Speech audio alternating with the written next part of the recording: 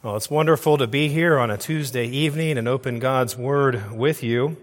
And I'd invite you to turn to Matthew 28 this evening. Matthew 28, and we'll be looking at verses 16 through 20 to start out this evening.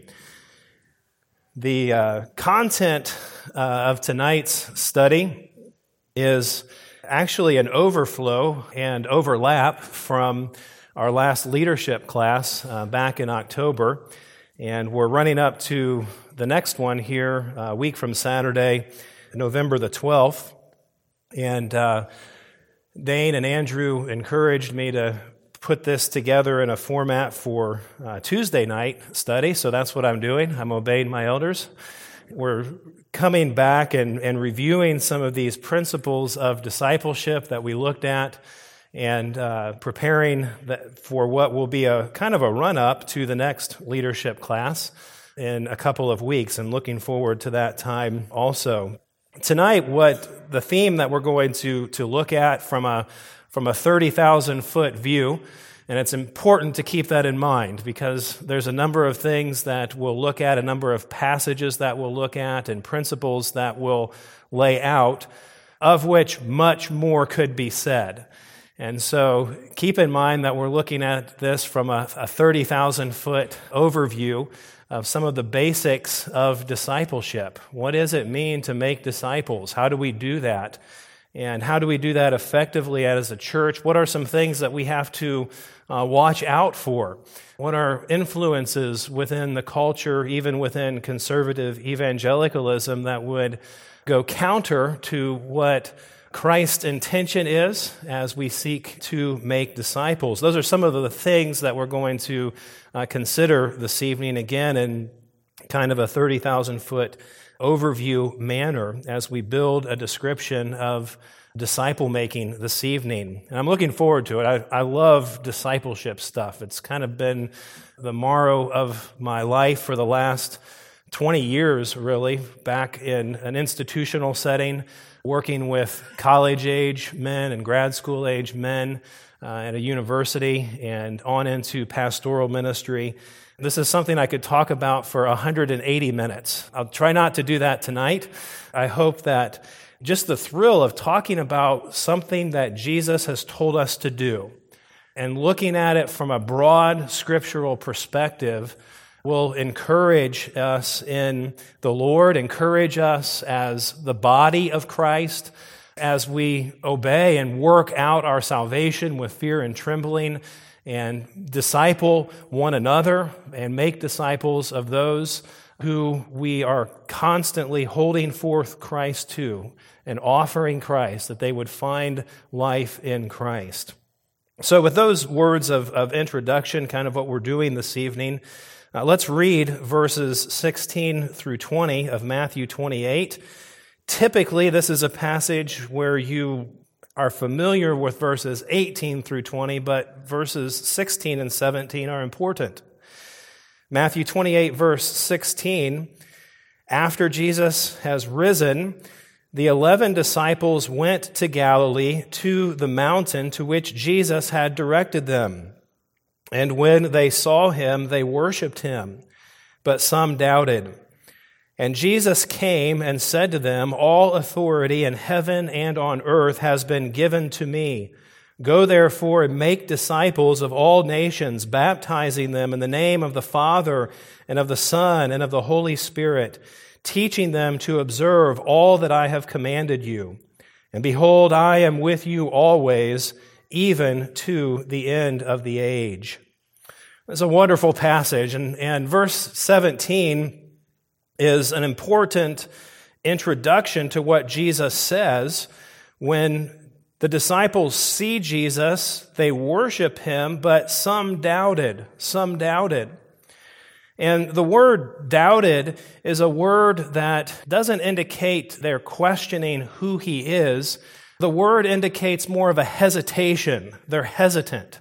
Some worshiped, but others were hesitant.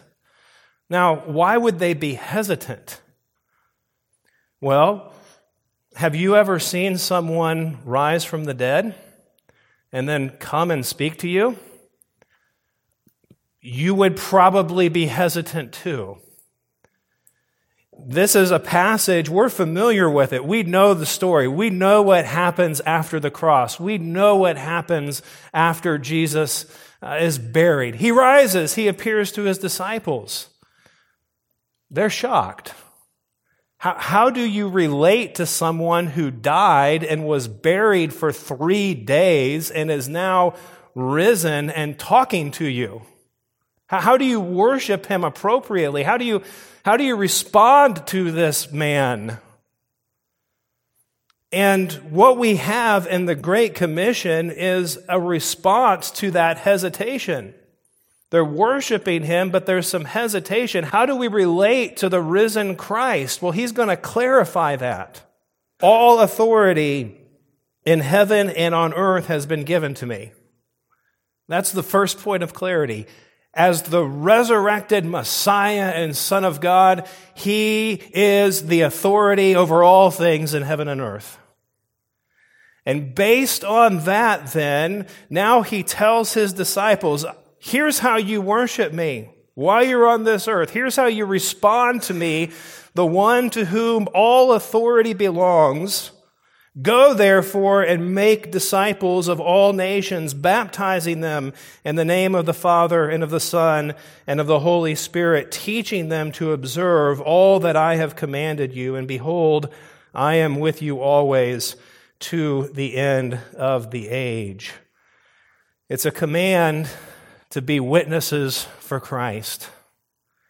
It's a command to go forth under the authority of Christ and to call others under the authority of Christ. Christ gives a command to make disciples, and Christ gives direction to make disciples.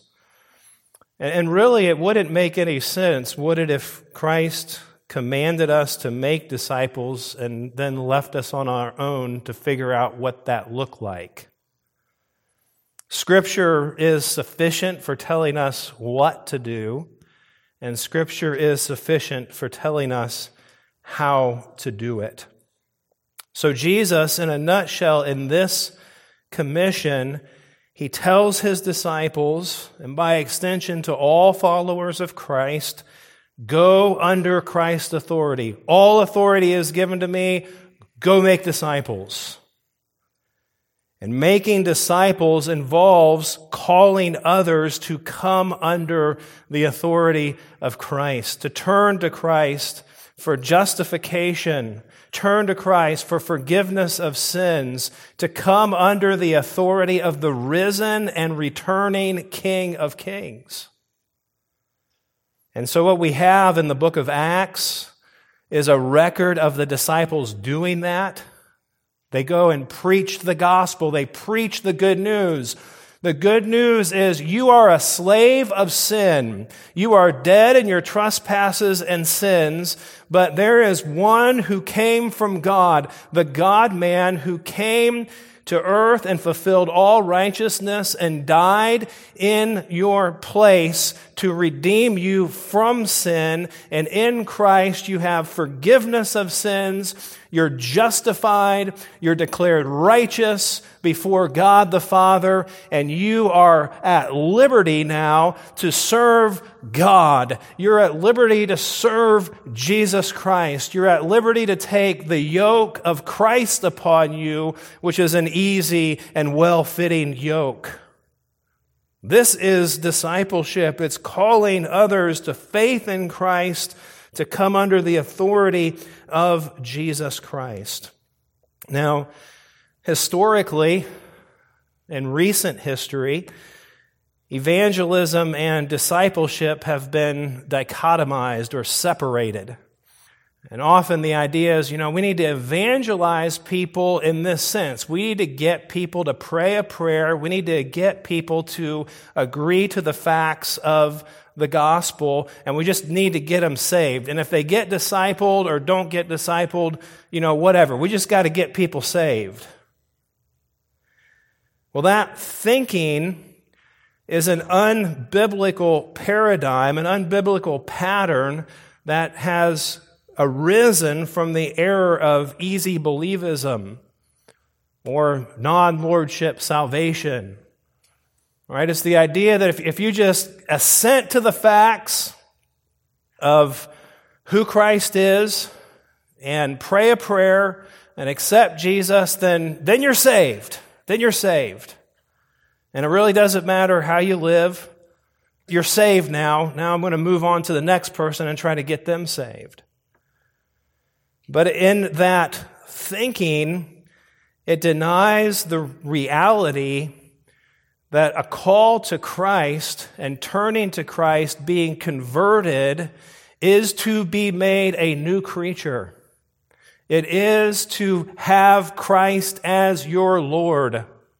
When you turn to Christ, you are no longer a slave of sin, but Paul says in Romans chapter 6, you are a slave now to righteousness.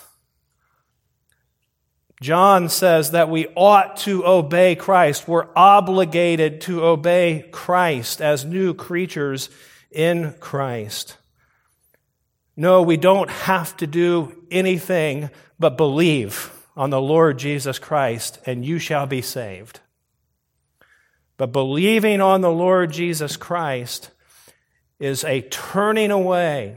It's having been made alive by the Holy Spirit and turning away from the life of sin, turning away from the godlessness and the darkness of my life and turning with allegiance to the Lord Jesus Christ, believing wholly that He has forgiven me and living my life, reorienting my life entirely for Him. This is the essence of making disciples. We call people to the gospel of Jesus Christ. We call people to the risen Lord.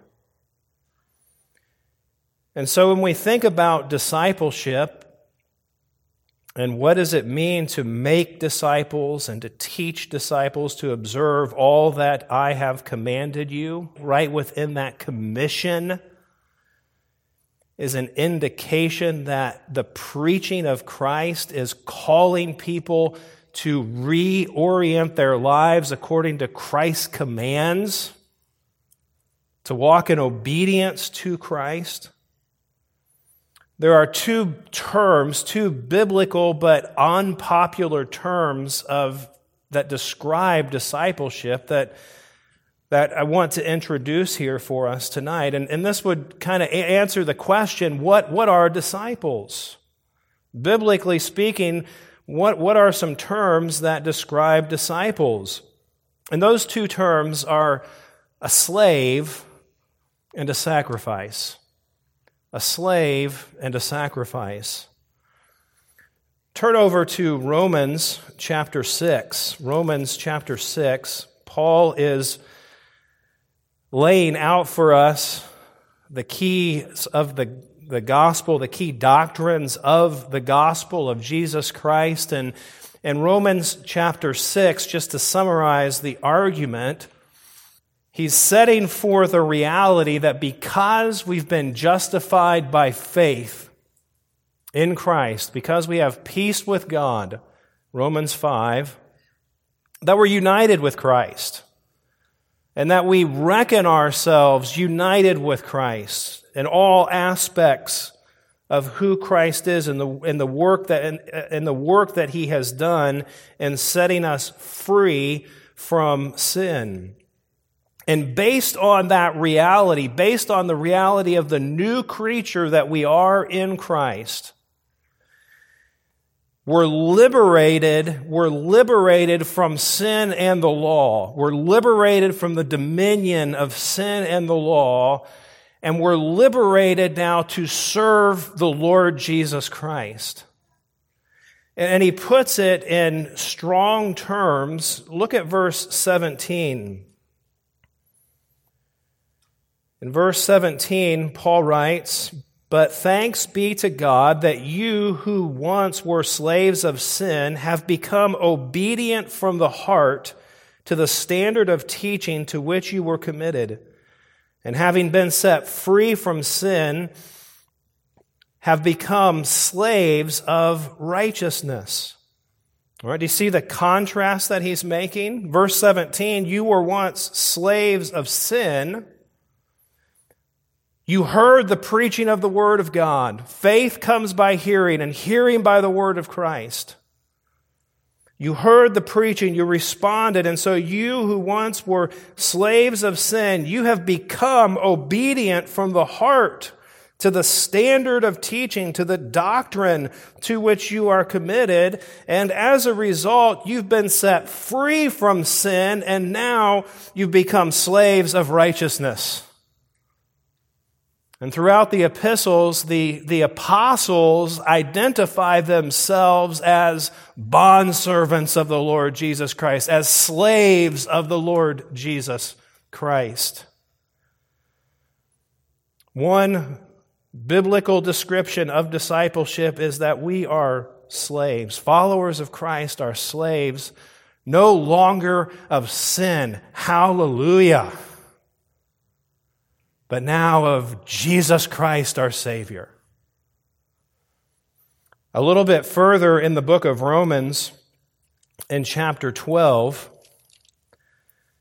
if you think of Romans in two sections, chapters 1 through 11, Paul lays out the great doctrines of the gospel. And then in chapter 12 through 16, he lays out our response to the gospel. He clarifies the gospel, and then he helps us construct Christ-like thinking and affections based on our new life in the gospel. And in verses 1 and 2 of chapter 12, Paul writes, as he transitions from the great doctrines of the gospel now to our response to the gospel, I appeal to you, therefore, brothers, by the mercies of God, to present your bodies as a living sacrifice, holy and acceptable to God, which is your spiritual worship. Do not be conformed to this world, but be transformed by the renewal of your mind, that by testing you may discern what is the will of God, what is good and acceptable and perfect. And we could say that those two verses are the all-encompassing response to the gospel that then, beginning in verse 3 and following, he fleshes out in more specific ways in our relationships to one another in the church, our use of gifts, and then our general relationships and how life works out in society. But the way that he instructs us to respond to the gospel is by appealing to us, by urging us, by the mercies of God, to present our bodies as a living sacrifice. A living sacrifice. Now, what Paul was thinking of a sacrifice, there's many Old Testament pictures of sacrifices that come to mind. Those animals that were laid on an altar, they were entirely devoted. They were entirely devoted to God as a sacrifice, as an offering. And we're living sacrifices. We're living sacrifices. But the idea is that as a living sacrifice, because of what God has done for us in Christ, because of the new life that we have in Christ, because we've been redeemed from the life of sin and darkness and all of the awful things of living under the bondage of sin, that we now yield our body to the worship of God, and instead of constantly pursuing self-gratification, which Paul says in Ephesians chapter 4 is what the Gentiles are skilled at doing. They're skilled at pursuing self-gratification. Instead of pursuing self-gratification and self-indulgence, we sacrifice ourselves for the purposes, for the priorities of our God. Living life to the glory of God. Living life that we might declare the excellencies of Him who called us out of darkness into the marvelous light. A slave and a sacrifice. A slave is someone completely dominated by the will of another. That doesn't go over very well in our democratic republic. As a Christian, this is what God calls you to be, a slave of Christ and a sacrifice well-pleasing to God. in a little book by a Scottish pastor by the name of William Still, a little book by about 120 pages called The Work of the Pastor. In the first page of that book, on the first chapter, he writes, Israel's sheep were reared, fed, tended, retrieved, healed, and restored for sacrifice on the altar of God. This end of all pastoral work must never be forgotten, that its ultimate aim is to lead God's people to offer themselves up to Him in total devotion of worship and service. Two pictures of discipleship, a slave and a sacrifice. And that shouldn't surprise us. If we're following Jesus Christ, what did the life of Jesus look like? Well, the life of Jesus was a life that was dominated by the will of His Father. He came to carry out the will of His Father. And at the end of His earthly ministry in John 17, He can testify that He carried out everything the Father wanted Him to do. Everything, perfectly, without sin. He didn't come to do His own will. He didn't speak according to His own will. He was dominated by the will of His heavenly Father. And He gave Himself up as a sacrifice. He laid down His life for the sheep. He gave Himself as a sacrifice for our redemption. And so, of course, it makes sense that if we're followers of Christ, if we're disciples of Christ, that He would call us for our lives to look like His life, for our lives to be characterized as being slaves of Christ, as being dominated by the will of God, and giving up ourselves for the purposes of God. We give ourselves up as a sacrifice in grateful response for what Jesus has done for us to redeem us from the slave market of sin. We're getting to this point in Mark, but if you would turn to chapter 8, Mark chapter 8, we see this ingrained in Jesus' call to discipleship. This is at a critical point in Mark's gospel after Peter confesses Jesus Christ, and Jesus immediately teaches that as the Messiah, He must go to the cross. That does not set well with Peter because his mind is still engaged in thinking that there's going to be a political deliverance, and he rebukes Christ. Christ turns and says, "Get behind me, Satan, because you're not setting your mind on the things of God, but on the things of man." And then in verse 34, Mark chapter 8, verse 34, Jesus calls the crowd to Him with His disciples, and He says this, "If anyone would come after me, let him deny himself and take up his cross and follow me. For whoever would save his life will lose it, but whoever loses his life for my sake and the gospel's will save it. For what does it profit a man to gain the whole world and forfeit his soul? For what can a man give in return for his soul? For whoever is ashamed of me and my words in this adulterous and sinful generation, of him will the Son of Man also be ashamed when He comes in the glory of His Father with His holy angels."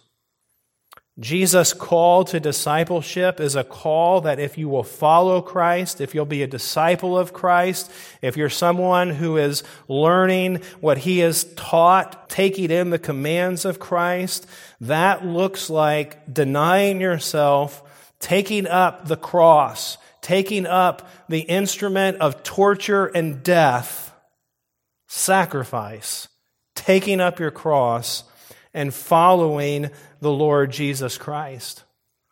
And then He sets in contrast the alternative. You want to go after the world? You want to save your life? You'll ultimately lose it. You want to deny me before this adulterous generation? You'll be denied when it matters. No, take up your cross and follow me. Discipleship is a call to being a slave of Christ and a sacrifice in response to the great work of salvation the Lord has done. So let me just pause for a moment and try to summarize what I've established thus far. Biblical discipleship carries out Christ's command, Matthew 28. Biblical discipleship carries out Christ's command with the goal that disciples learn to be slaves of Christ and sacrifice their body for Christ as a reasonable act of worship. Right? That's as we call people to Christ, as we pursue Christ, as we seek to be disciples and make disciples, being a slave and being a sacrifice is inherent within that. Now, I want to move to a second question. How do we do discipleship? If our goal is to be a slave of Christ and a sacrifice for Christ, and how do we do discipleship? And I want to transition to that answer by way of three popular, I guess you could say, philosophies of discipleship that have infiltrated even conservative evangelicalism, and just more than anything, identify them and point out some of the inherent weaknesses so that we can think, okay, well, what does a biblical model look like? What does Scripture tell us? So these are rather generic titles and probably a bit too rigid in category, but again, we're just trying to identify some things to be aware of as we ask and answer the question, how do we do discipleship?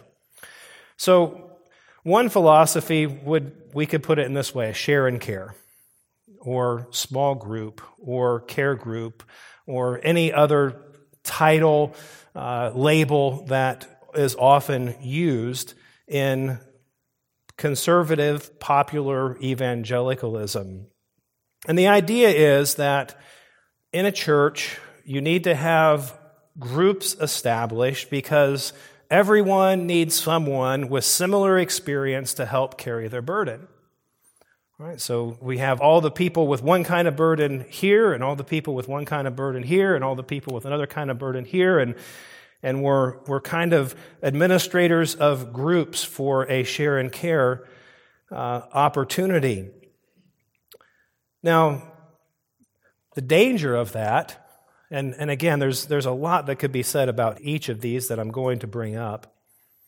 The danger in that kind of thinking, again, if we're thinking about we need to be a slave and we need to be a sacrifice, the danger is that a victim mentality can be cultivated. And instead of exhorting and edifying one another, we can be endorsing of sinful attitudes. Now, are we called to carry one another's burdens? Absolutely. Absolutely. Are we called to rejoice with those who rejoice and weep with those who weep? 100%. And within the body of Christ, as God brings people together in a local body, there's just a wonderful providential working out of how He brings people together in organic ways to carry one another's burdens in a way that gives comfort, while at the same time encouraging us within that trial to maintain the priorities of being a slave of righteousness and a sacrifice for the Lord. Turn to Galatians chapter 6. Galatians chapter 6, in verses 1 and 2.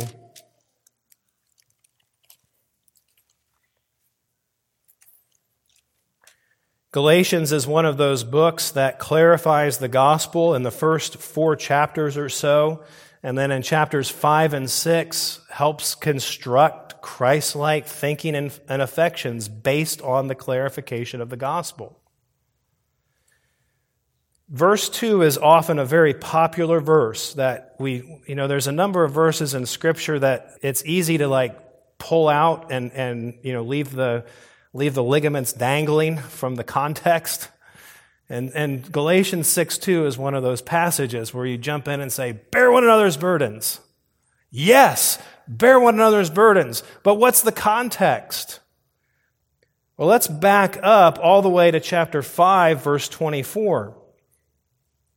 After the fruit of the Spirit, Paul says, and those who belong to Christ Jesus have crucified the flesh with its passions and desires. If we live by the Spirit, let us also walk by the Spirit. Let us not become conceited, provoking one another, envying one another. Brothers, if anyone is caught in a transgression, you who are spiritual should restore him in a spirit of gentleness. Keep watch on yourself, lest you too be tempted. Bear one another's burdens, and so fulfill the law of Christ. What's the context here? Well, the context is that Paul has clarified the gospel, and now he's calling people in the Galatian church saying, look, live out the gospel by crucifying your flesh with its passions and desires, by walking in the Spirit, and by interacting with one another in such a way that if one of you is caught in a transgression, those around that person can restore that person with a spirit of gentleness. Bear one another's burdens in that way. And so the call to bear one another's burdens is a call to walk as a slave and as a living sacrifice of the Lord Jesus. That we're engaged in the brokenness and in the messiness of our lives, which all of us have broken and messy lives. All of us are dealing with the temptations of the flesh. And he says, if you who are spiritual should restore him in a spirit of gentleness. Well, who's spiritual? What does it mean to be spiritual? Walk in the Spirit. So who's walking in the Spirit? That's the person that's spiritual. And sometimes it's going to be you, and sometimes it's going to be me. There's a reason that Paul commands us to walk in the Spirit and not in the flesh. Because our tendency is to walk in the flesh, and we're called to obey Christ by walking in the Spirit, by submitting ourselves to the Word of God that the Spirit of God wrote, and by depending on the Spirit of God that indwells every believer to carry out the obedience of being a slave to Christ and a living sacrifice to Christ. And there are times that I'm not walking in the Spirit, and by God's grace, there's a brother in Christ that says, hey, brother, are you caught in a transgression? Walk in the Spirit. Repent. Restore the joy of your salvation. Right? This is the kind of bearing one another's burdens that Paul is talking about. And it requires the whole body of Christ to consistently be examining ourselves so that we can repent of the fleshly patterns of our life that so easily creep in, so that we can then be a blessing to one another as we interact and carry one another's burdens in that way. Notice at the end of verse 1, as you restore that one, keep watch on yourself, lest you be tempted. We walk in humility, but the beauty of this, Paul isn't saying you have to be perfect to engage with one another and carrying one another's burdens and calling one another and helping one another when you're caught in transgressions. Bear one another's burdens in that way. And so in the organic fellowship of the body of Christ, as we know one another and sit under the preaching of the Word of God, the preaching of the Word of God that's designed to convict us, that's designed to call us to repent, that's designed to draw us closer to Christ. As we collectively sit under the preaching of the Word of God, we then engage in that way with one another. And so often, sadly, the artificial siloing of different groups has the unfortunate effect of removing that design from the body of Christ. When we're called to love one another, to love our neighbor, it's not that we endorse one another, it's that we seek to facilitate each other loving God. The best way I can love you, the best way you can love me, is that we're helping one another love God, because that's the greatest commandment. And we carry out the second greatest commandment by helping one another toward the greatest commandment of loving God. Well, another fad term that is often thrown around in relationship to discipleship, I have an unintended pun here, is relational authenticity. Relational authenticity, or relational priority in discipleship. And often the way that comes out is in an assumption that personal relationships validate true discipleship. Personal relationships validate true discipleship. In other words, I need to have a relationship in order to be discipled. And there are some places where that is such a priority that people are encouraged to have discipleship meetings instead of hearing the preaching of the Word, which is a travesty. But the danger of that kind of thinking, again, relationships are important, not denying that. But the danger of an assumption that personal relationships validate true discipleship is that everything becomes subjective. At what point is there relational authenticity enough, or is the relationship authentic enough now to deal with difficult truth? See, if relational authenticity is the benchmark, when the time comes to have a conversation that confronts sin, then the out can often be, well, we just don't have that kind of relationship for you to tell me what I need to be working on in my life. And everything becomes subjective.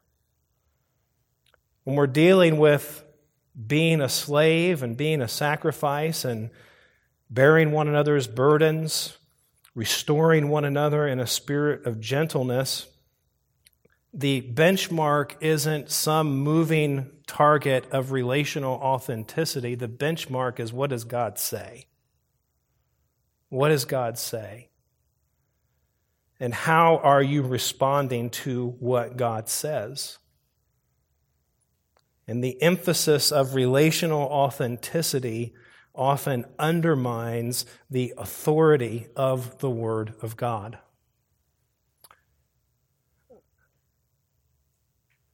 A third popular aspect of that's often related to discipleship is counseling. Counseling in the sense of having a siloed ministry. And what I mean by siloed is kind of like a standalone ministry where we have a counseling ministry as part of the church. Now, the idea of biblical counseling, just to give us a little bit of background, is something that was popularized by a man named Jay Adams back in the late part of last century and the early part of this century. And there were a lot of good things that came from it, a lot of good material, helpful material.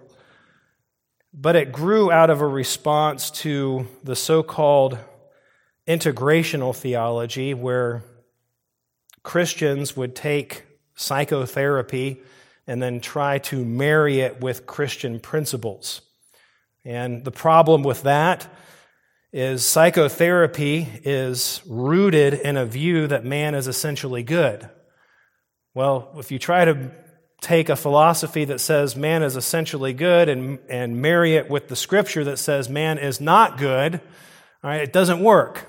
It doesn't work. And biblical counseling was an attempt at correcting that integrationist perspective. And the premise of biblical counseling, could be stated in this sense that some people need individual sessions and tailored assignments to navigate broken relationships and dominating sins. And the idea is, my situation is so bad, my sin is so bad, I need special attention and a special course in order to get over this and to overcome this and to put it together, put my life back together. Now, I want to make one caveat statement.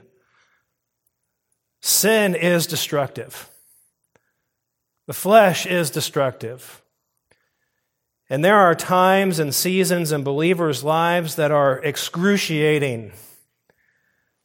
Our body often confirms the choices of our heart, and a pattern of sinful choices can have devastating long-term effects on the body.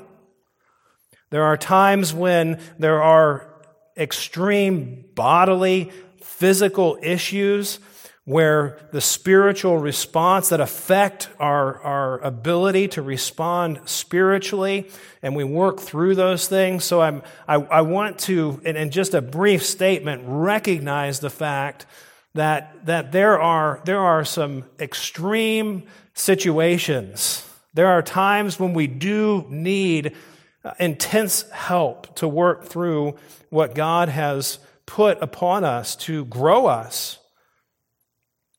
But the assumption that counseling is the answer has a number of inherent weaknesses to it. And there are 4 weaknesses that a siloed counseling perspective carries with it. First of all, it can tend to build unrealistic expectations. What do I mean by that? Well, it's a mindset that says, you know what? If I just can get counseling, then I'll be able to set my life right. It kind of has a silver bullet idea to it. It can build unrealistic expectations. A second weakness is that it can dilute the priority of the pulpit ministry.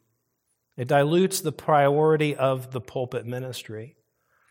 God has ordained preaching to be the primary vehicle of instructing in the Word of God, and our response to the preaching of the Word is the primary means of coming to repentance and of dealing with the issues in our lives.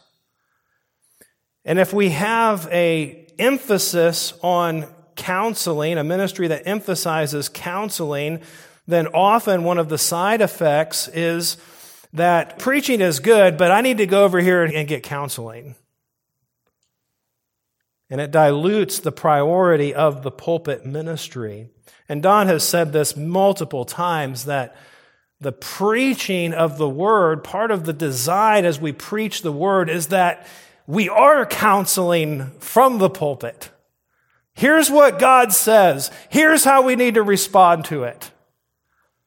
Here's the gospel. Here's Jesus Christ. Be encouraged. Turn to the Lord Jesus Christ. And so counseling can have that unintended weakness of diluting the pulpit ministry.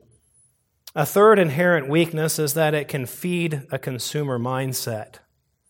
Can feed a consumer mindset. You know, when someone goes to a psychologist, they're paying. They're paying someone to listen to them and help them feel good. And that mindset can very easily carry over into a counseling. I'm going to go to someone for counsel, and the mindset is I'm a consumer, and I'll take what I want and leave what I don't. And when we think about what it is to give true biblical counsel, true biblical admonition, folks, we don't have that option, do we? We don't have the option to take what I want, take what feels good, and leave what I don't like or what I disagree with. Right? There's an authoritative nature. There should be an authoritative nature to true biblical admonition that says, this is what God says, and whether I like it or not, I'm called to obey. Why? Because being a disciple is to be a slave of Christ and to be a sacrifice for Christ. And a fourth inherent weakness in counseling as a ministry is that it can create a subcategory of quote-unquote counselors in the church. There are some ministries that have, certificated counselors. Well, what are certificated counselors? Is it like elder deacon counselors? There's a category that's not scriptural that's created and often creates confusion within the body of Christ. And again, counseling is a hybrid. We're not dismissing the need for counsel. And go look at our website, and we have a statement about biblical counseling and how we handle that. We do it. We counsel. But to look at counseling as a subset, siloed ministry that people need 6 to 12 weeks of counsel for a particular sin. No. You need to repent. You need to repent and start obeying the Lord. You're a slave of Christ. Live like one. Live like one. So we've looked at those three, again, very briefly, very much an overview. We've looked at those three popular philosophies that often accompany discipleship. So let's just ask a question. Well, what is discipleship? How do we do discipleship? Does the Scripture give us a pattern? Right? I mean, if it's not about relationship, if it's not about counseling, if it's not about kind of these artificial things, then what is discipleship? How do we do discipleship? And there's two statements that capture what biblical discipleship looks like as we seek to be slaves of Christ and sacrifices for Christ. We clarify the gospel. We clarify the gospel in order to, secondly, construct Christ-like thinking and affections. We clarify the gospel in order to construct Christ-like thinking and affections. Now, those statements are not just arbitrary to my imagination, I don't think. On my notes here, I have two columns. Column 1 is clarify the gospel. Column 2 is construct Christ-like thinking patterns and affections. And under each column, I have portions of the epistles. So, for example, column 1, clarify the gospel, Romans 1 through 11. Construct Christ-like thinking and affections, Romans 12 through 16. 1 Corinthians 1, the foolishness of the cross, and 15, the resurrection of Christ, clarify the gospel. 1 Corinthians 2 to 14, construct Christ-like thinking and affections. Galatians 1 to 4, clarify the gospel. Galatians 5 and 6, construct Christ-like thinking and affections. Ephesians 1 through 3, probably one of the most clear epistles, clarify the gospel. Ephesians 4 through 6, construct Christ-like thinking and affections. Same with Colossians 1 and 2, and then 3 and 4. Hebrews 1 through 12 clarifies the gospel. Hebrews 13, how do we live that out? 1 Peter 1 clarifies the gospel. 1 Peter 2 through 5, how do we live that out in government and marriage and the body and suffering? So there's a whole pattern in the New Testament itself that teaches us what discipleship looks like. Jesus told his disciples, you go make disciples, teaching them what I've commanded you. Well, what we have in the epistles, we have the apostles of Jesus Christ writing to the churches and teaching them how the commands of Christ work out in the church. We have an inspired pattern of exactly what Jesus commanded in Matthew 28, verses 18 through 20.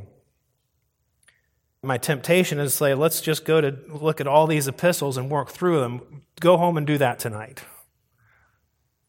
Right? Look at Ephesians 1 through 3 and the glorious statements of the gospel, and then Ephesians 4 through 6 and how Paul builds that with the unity of the church, and then our separation and distinction from the world, and our need to forgive one another and to walk in love and walk in the light, to walk in the Spirit, and how that trickles down to our family relationships and to our employment and to spiritual warfare, right? There's a whole progression there. And all Paul is doing is he's teaching us what it looks like to be a slave of Christ and a sacrifice. And we can take that thinking to all of the epistles and see that pattern replicated over and over and over again. Deviations from the gospel of Jesus Christ will lead to deconstructed in a bad way. I know deconstructed now is supposed to be a good thing. It's not. Deconstructed Christian thought and affections. Deviations from the gospel will lead to deconstructed thought and affections. That's why when the apostles are writing to the churches, they clarify the gospel. Here's what Jesus has done. Here's the significance of it. Here's why these false teachers are false. Here's where their deviations will lead. We clarify the gospel to move one another to be instructed in what it looks like to think and act like Christ, to love the Lord Jesus Christ. To put it in another way, discipleship cannot be divorced from the preaching of the gospel. Discipleship cannot be divorced from the preaching of the gospel. Discipleship is inherently doctrinal.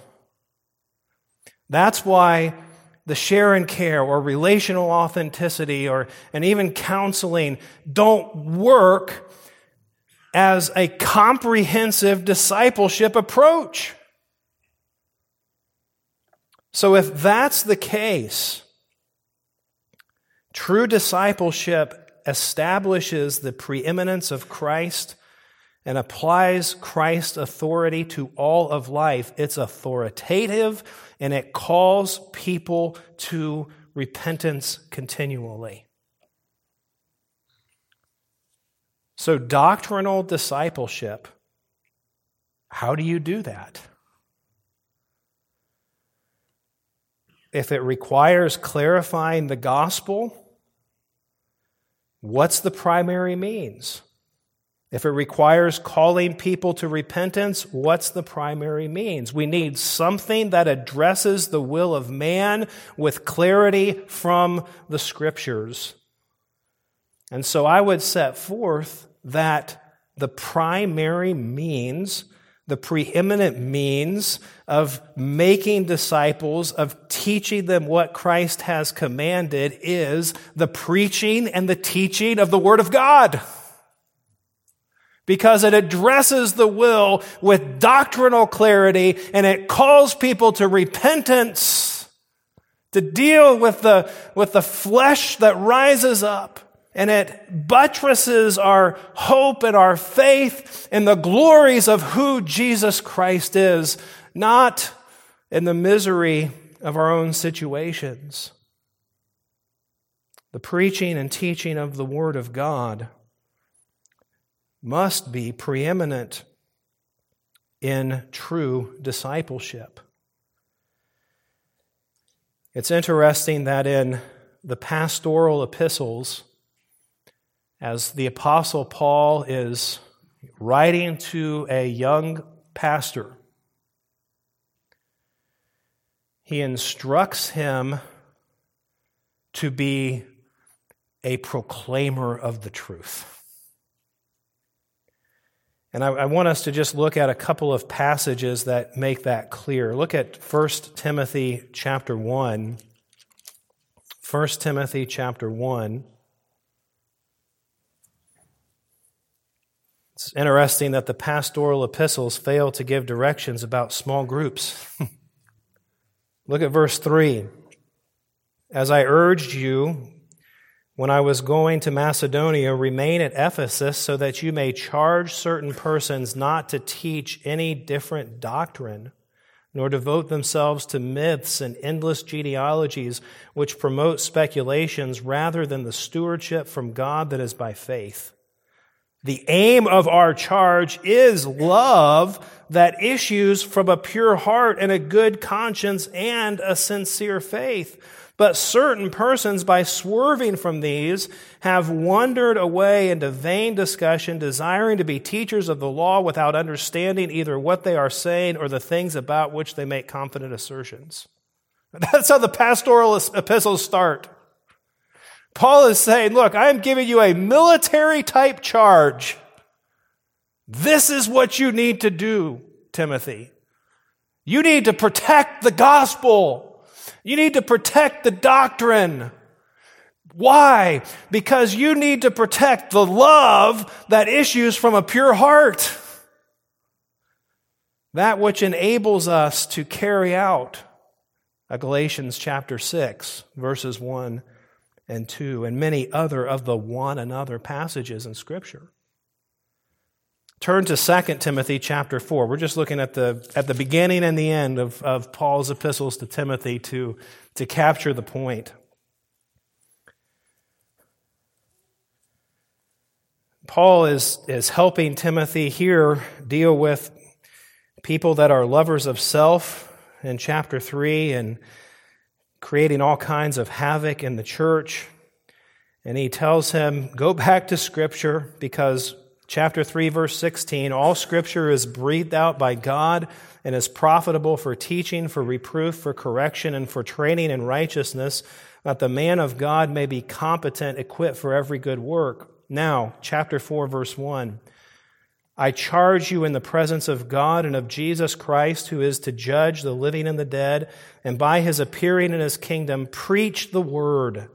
Be ready in season and out of season, reprove, rebuke, and exhort with complete patience and teaching.